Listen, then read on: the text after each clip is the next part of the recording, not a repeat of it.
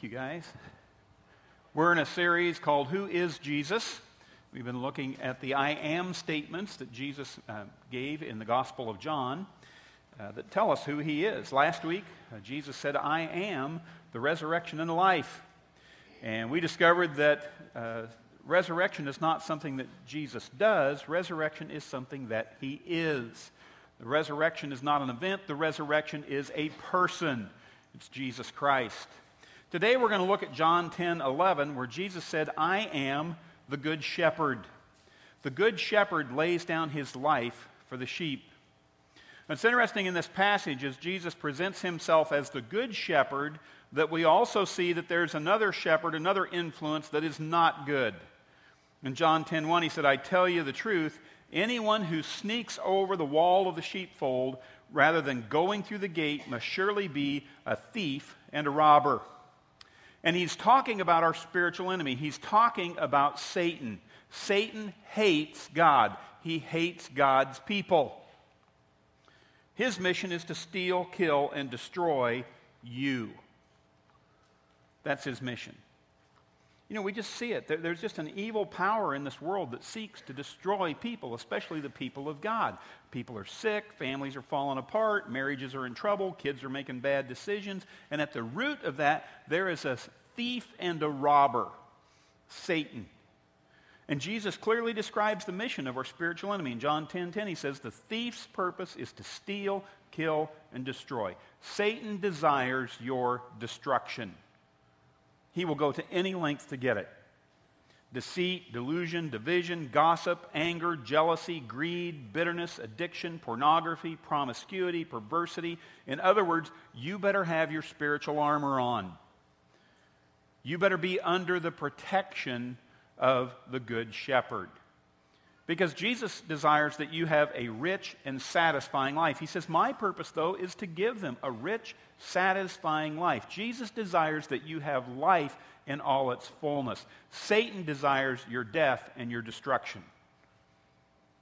So we need the Good Shepherd because we are sheep. Okay? Now, just for the record, sheep are mentioned more than any other animal in the Bible. 200 times in the Bible, you'll find sheep mentioned. Dogs are mentioned 44 times in the Bible. Cats are never mentioned once. You can draw your own conclusion. Okay? But the Bible says we are like sheep. Unfortunately, that is not good news because sheep are some of the stupidest animals on the planet. I mean, you go to a circus, you will see all kinds of trained animals. There will be trained elephants, trained lions, trained horses, trained dogs. You never see a sheep at the circus because you cannot train them. They're too stupid. In fact, the only way that you can teach a sheep to play dead is to shoot it. And you can only do the trick once. Because sheep are incredibly stupid creatures. And so with all humbleness and gentleness, I just have to say with the love of Jesus that you are stupid and so am I. Because the Bible says we are like sheep. 4 challenges of being a sheep. On your notes, take your notes out. Number 1, sheep get lost easily. In the Old Testament, there's a verse in Isaiah 53 that says, all we like sheep have gone astray. Each of us has turned to his own way. It's just incredibly common for sheep to wander away from the flock, to wander away from the shepherd. You know, sheep just think, I'll just go over here and see what's going on. And they just wander off. I love the old hymn that says, prone to wander, Lord, I feel it. Prone to leave the God I love. I mean, that's just the way we are. As sheep, we easily get lost. It's the reality for many of us. And we're trying to figure out life. We're trying to find a path, but we just wander. Second thing about sheep. Sheep are defenseless. Almost every animal has some form of defense. Animals that can kick, animals that have horns, they can horn you. Animals have fangs. Some animals are very fast. Some can fly. Some animals have the ability to camouflage and hide themselves. Sheep, basically defenseless. I mean, you attack a sheep, what can they do? All they can do is say, back off. I'm here all weekend. Sheep are defenseless and on our own, out from under the protection of the Good Shepherd, apart from the flock of God, the body of Christ. We are defenseless. And I see it all the time. We lose our way, we wind up out from under the protection, and the evil one comes in and destroys people because we're defenseless. Number 3, sheep are very stubborn. Write that down. Sheep are stubborn. In fact, turn to the person sitting next to you and say, I think he's talking about you right now. Okay? Yeah. Now, you enjoyed that, but looking out there, some of you, you didn't do it because you said, I'm not going to do that because you're stubborn. I'm not turning to anybody and saying anything. I'm not filling out the communication card. I'm not filling in the blanks on the outline. I'm not getting in a small group. I don't care how many times you ask me because I am stubborn.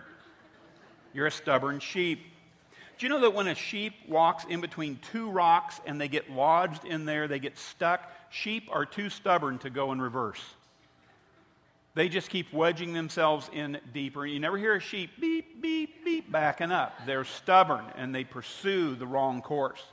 How many of you know somebody like that? Anybody know somebody like that? Put your hands up. Very good. It's interesting. About half of you know somebody like that. What's that tell us? Yeah. Number 4, if you're taking notes, sheep are filthy. They're filthy.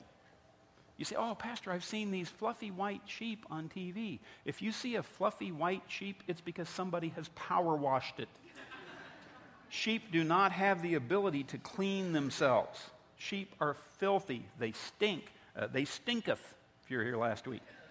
Between Lazarus stinketh and these filthy sheep, this is one of the dirtiest sermon series I've ever preached. But I just want to say it very respectfully. That's the way we are in the eyes of God when we're out on our own. People say, oh, he's a good old boy, she's a good old girl. You know, in the eyes of God, we're not good. The Bible says our righteousness is like filthy rags. Left to ourselves, we have no way to clean ourselves. We fall short of God's perfection. We are defenseless. We are lost. We are stuck in our ways. The bottom line is sheep need a shepherd. We need a Savior. We need a Savior. We need Jesus because without him, we are vulnerable to the evil one. That's why it's really, really good news when Jesus steps up and says, I am the good shepherd, and I lay down my life for my sheep. I want you to look today at 4 incredible qualities of the Good Shepherd. And it's just my prayer that God would just connect these truths about the Good Shepherd with your heart and your life. So what does the Good Shepherd do? First one, on your notes. The Good Shepherd guides. The Good Shepherd guides. Psalm 23, David said, the Lord is my shepherd. He guides me along the right paths for his name's sake. You know, you ever face a big decision in life and you're just not sure which way to go? When you seek the Lord, he will reveal himself to you. He will reveal his will to you. He will guide you. John 10, 3 and 4. The gatekeeper opens the gate for the shepherd and the sheep. The sheep recognize his voice and come to him. The good shepherd calls his sheep by name. They recognize his voice, and what do? They follow him. He leads, he guides, he directs the sheep because they know his voice, and he guides them. I mean, that is just so powerful. The sheep recognize the voice of the Good Shepherd. Now, you may be wondering, Kelly, are you talking about God speaking audibly to me? And you know what? God may speak audibly to you. God is God. He can communicate however he wants. You know, my experience has been that God speaks to me through his word. God speaks to me through circumstances. God speaks to me through other people. God speaks to me through prayer and through a song. God can speak in a variety of different ways. And the sheep who belong to him recognize his voice. They know his voice. And you might say, I'm not sure I know his voice. I'm not sure I recognize it. Let me tell you why you might not recognize the voice of the shepherd. Imagine that you walk into a room with 50 women in the room. And these 50 women, they're all talking at the same time, and they all understand each other. Okay? And you and I, we walk into the room with 50 women all talking at the same time, and if my wife is in there, I would ask you, can you recognize her voice? And if you say, no, I can't, then either you don't know her, maybe you've never met her, or you haven't spent enough time with her to recognize her voice.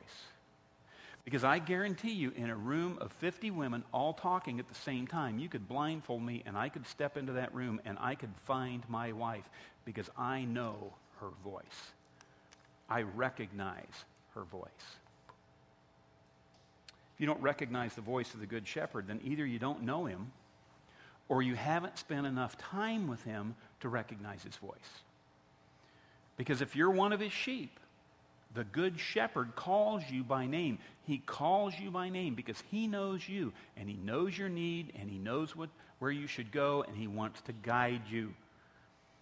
And so if you've got a difficult decision to make, should I take this job in another city, or should I just stay put? Should I keep dating this person, or maybe not? Should we try to have more kids or not? Should we be a part of this church or not? I just want to tell you right up front, you just need to say, God, you said Jesus is the Good Shepherd. His job is to lead. My job is to follow. So show me where to go, and I'll go. Just show me where to go, Lord, and I'll go. And that takes all the pressure off of you. In fact, it puts the pressure back on God because you're just calling God on his promise. You said you promised you would reveal your will to me. Guide me. Direct me. And if you'll do that and you're serious about obeying and following, God will speak into your life and you will recognize his voice and he will guide you. Number 2, the Good Shepherd provides. He guides and he provides. Psalm 23, David said, the Lord is my shepherd. I lack nothing. He makes me to lie down in green pastures. He leads me beside quiet waters and he restores my soul. You know, what sheep shepherd imagery here? He makes me to lie down in green pastures. How often do you see a sheep lying down? And some of you would say, I never see sheep doing anything because they're not on my commute. I just don't see many sheep. But if you saw sheep, you would realize that sheep don't often lie down because there are 3 things that have to happen in the life of a sheep before they will lie down. 1, sheep have to be well fed or they won't lie down. Sheep have to be getting along or they will not lie down. You know, if the flock is skittish, nobody lies down. Sheep have to feel safe or they will not lie down. But in the presence of the Good Shepherd who leads them to green pastures, they are fully satisfied because he provides for them. The Good Shepherd breaks up fights, helps them get along. The Good Shepherd is present, and the sheep are not afraid because he's their defender. And so they will rest. They will actually lie down in green pastures. It says he leads me beside quiet waters. Why quiet waters? Because sheep won't drink from rushing water. Do you know that? Sheep won't drink from rushing water because they instinctively know that if they fall into rushing water, they turn into a giant sponge and sink and drown. That's why you never see sheep whitewater rafting, because they instinctively know they should not do it. Okay? But the Good Shepherd leads them beside the quiet water. In fact, the Good Shepherd is the right kind of water. Jesus is the living water that brings rest. He quenches our spiritual thirst. The psalmist says he refreshes my soul. You know, the shepherd doesn't just provide for us materially. He doesn't just provide for our bodies. He provides for our souls. And too many of us have everything we need on the outside and nothing we need on the inside. Too many of us on the outside, you know, we've got everything we need, but your soul is not at rest. If your soul is not at rest, you might be a sheep without a shepherd. Because the Good Shepherd refreshes our souls. Inwardly, we can be at peace, regardless of the chaos that's going on the outside. I mean, it's amazing to me that when sheep are under the care of the Good Shepherd, all hell can be breaking loose in their life, and all sorts of things are going wrong, and yet you can have a supernatural peace that transcends your ability to understand it. I see that happen all the time. I'll encounter people who've had tremendous loss, devastation, just horrible things happen in their life. And we're talking to them, and they're just, Pastor, I just don't understand it. But I just have a peace in the midst of this chaos. That's because the Good Shepherd is refreshing your soul. Your soul is at rest on the inside because you know that the Good Shepherd cares for you. Third thing on your notes, the Good Shepherd corrects. He corrects. Now that may not sound like good news, especially if you're the wandering sheep. It may not seem like good news at the time, but it truly is good news because the shepherd loves you enough to correct you when you're wandering. You know, Job recognized this. He said, "Blessed is the one whom God corrects." Can you imagine being corrected, being under discipline, and just saying, "Oh, I am so blessed." So do not despise the discipline of the Almighty, for he wounds, but he also binds up. He injures, but he also heals. That just seems like an odd thing for God to do. He wounds and then binds up. He injures and then he heals. What's going on here? What some shepherds would do for a lamb that continued to wander off, if you have a stubborn, stupid little lamb that continues to leave the flock, he's out there vulnerable to wolves, he can fall off a cliff or drown in the river. If that became a habit for a little sheep, then the loving shepherd would take his rod. Okay, not the big staff with a hook on it, but the shepherd's rod was about a 2-foot-long piece of wood that was a weapon used for protection. It'd be like half a nunchuck. You guys know what nunchucks are, those things with 2 sticks and the chain in the middle? I was at the children's home in Lucknow, India that we support, and got 32 kids who live there, and I was in the teen boys' room, and hanging on the wall there was a pair of nunchucks. And so I asked the guys, I said, "Well, whose are those?" And they all burst out laughing, and they point at one of the guys, and he says, "Yeah, they're mine." And so I said, "Are you any good with those?" And he admitted that basically all he can do is hit himself in the head with them. Okay? That was free. But a shepherd's rod would be like half a nunchuck. It's a weapon. And what the shepherd would do to a lamb that keeps wandering off, it's going to get picked off by a wolf, fall off a cliff, drown in the river, the shepherd would take that rod and he would crack the lamb's leg bone. Ouch. I mean, that just sounds cruel, doesn't it? But he would crack that lamb's leg bone, and then he would bind it up, and he would put that lamb up on his shoulders, and he would carry the lamb everywhere it needed to go. And he would nurse it back to health, and he would feed it and care for it, and that lamb would become close to him. It would grow totally dependent on the shepherd. It would learn to recognize the shepherd's voice. It would trust the shepherd, and the shepherd would care for that lamb and take it to the greatest places, and over time, that little lamb would become like a pet to the shepherd. And so the one that would wander off actually became the closest one of the flock to the shepherd. That's the goal of the discipline of God. You know, my grandpa was one of the sweetest, gentlest men you could ever meet, and he walked with a cane most of his life as a result of a car accident. And it was an oak cane, had a little crook on the end like a shepherd's staff. And when I was a little kid, I was in my grandparents' living room, and they had this fan running in their living room. And it was an old-style fan with these sharp metal blades, and it had a wire shield around it with big gaps in it. It looked like this one here. And that fan was whirring along in their living room, and I remember as a little kid looking at that, and the blades, the spinning blades, looked so soft. They looked soft. I mean, the thing's a meat grinder, and I'm ready to stick my hand in there because those blades look so soft. I mean, that's what a stupid sheep I am. And so I'm about to stick my little fingers in the blades of this fan, and Grandpa doesn't have time to tell me to stop. In fact, if he had cried out and told me to stop, I would have sped up, because that's the kind of stubborn little sheep that I am. All Grandpa had time to do was to reach out and whack my hand with his wooden cane, you know, that's curved on the end like a shepherd's staff. And so he just reached out and whacked my hand with his cane, and it hurt. And I howled in pain, and I started crying these big tears, and I had a red mark on my bony little wrist that became a bruise. And I remember how shocked I was that my kind, sweet, gentle grandpa had hit me with a stick. And I also remember the look on his face. I remember the look of concern for my safety and a look of regret for the pain he caused me and a look of relief that I wasn't hurt. Now, do not misunderstand me. In fact, look up here. Look up here. I am not telling you to hit your kid with a stick. Okay? I'm not telling you to hit your kid with a stick. I'm telling you that sometimes God, in his love, needs to step into our lives and discipline us in order to protect us from the consequences of our decisions. You know, I wasn't being rebellious at that point. I was just being ignorant. Okay? But I needed correction. You know, nobody sits around thinking that discipline and correction is a wonderful thing. I mean, when you're disciplining teenagers, you know, they never say, oh, praise the Lord, God said we're grounded for a week. Maybe he'll take our phones away too. Okay?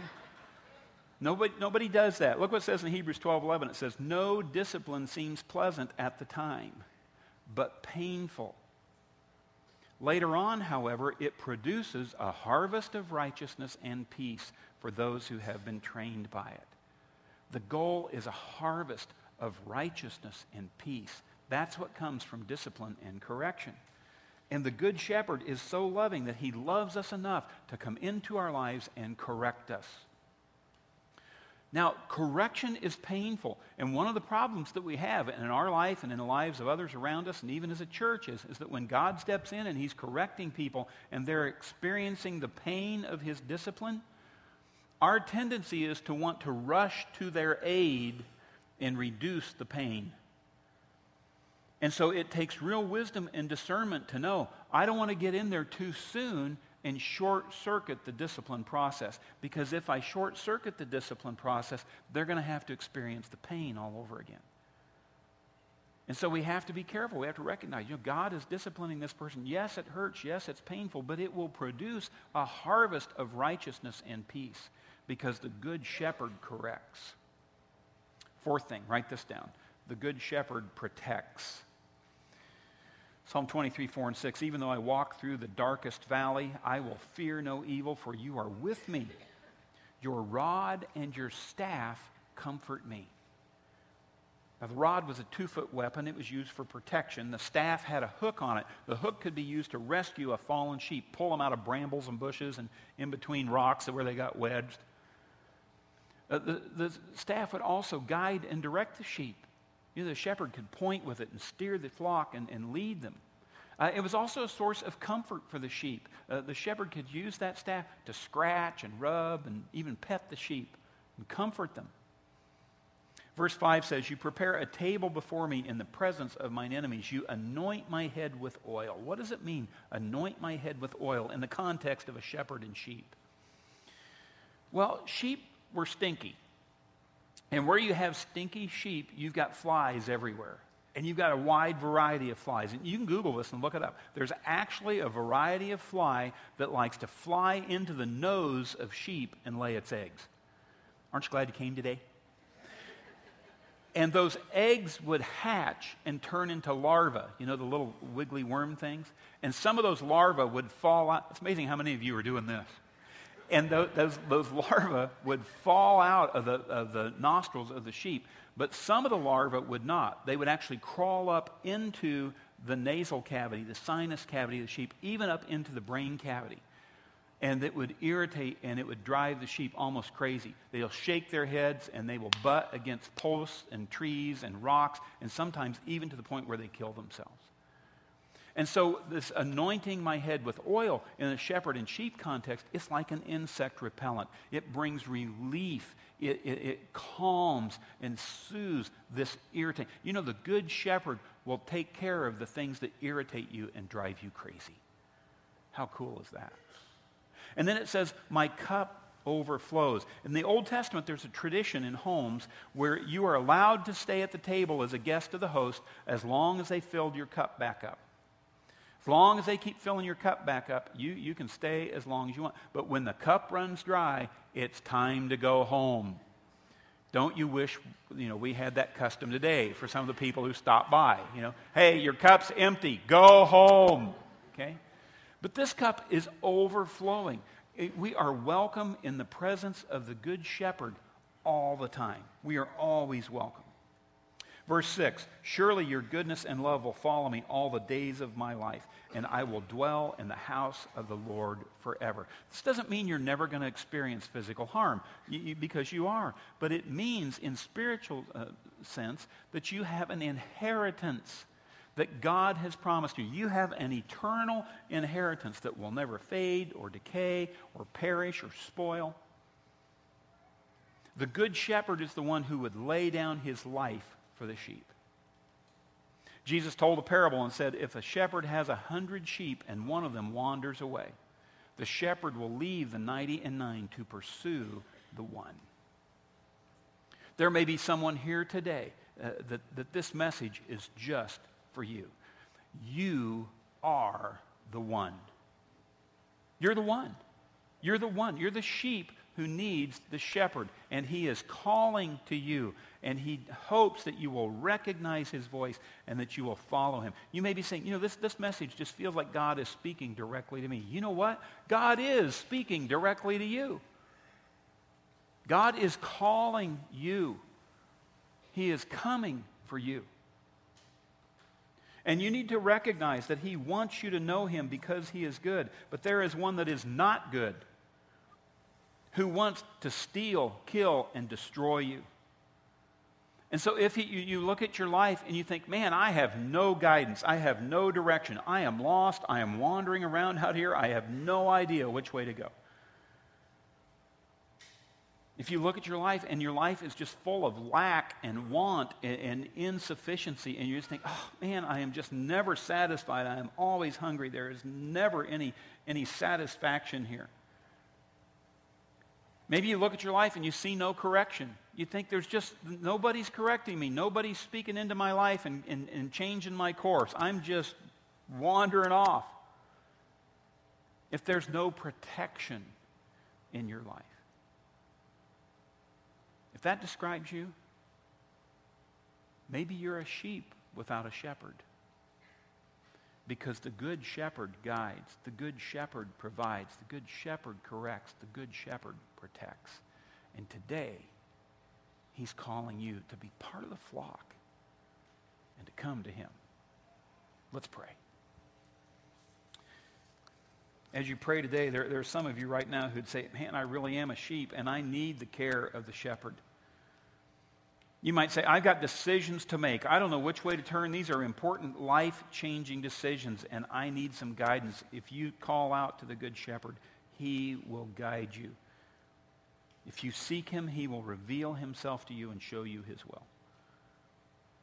Some of you right now, you just say, I just feel so empty. My life is just this vast wasteland. If you call out to the shepherd, he will be your provider materially, spiritually, in your soul. He will meet that hunger and thirst. He will lead you to those green pastures. Some of you recognize I've done things that are taking me down the wrong path. I need someone to turn my life around. I need someone to discipline me and correct me and put me back on the way. If you call out to the Good Shepherd, he'll do that for you right now. And some of you are worried all the time. You have fear, maybe even terror in your life. And you need to come to rest in the protection of the Good Shepherd. If you're here today and you just say, I believe God is speaking to me. I want to recognize his voice. I want to follow him. I want to be under the care of the Good Shepherd. Would you just raise your hand right now? Just put your hand up. Say, yes, I want to hear your voice. God, I thank you for the way your Spirit works. I thank you for the way you reveal yourself, and I thank you for Jesus Christ, the Good Shepherd, that you guide, you provide, you correct, and protect. I pray that these folks would become sheep who know your voice and follow your lead and trust you and obey you so they can be at rest. In Jesus' name we pray. Amen.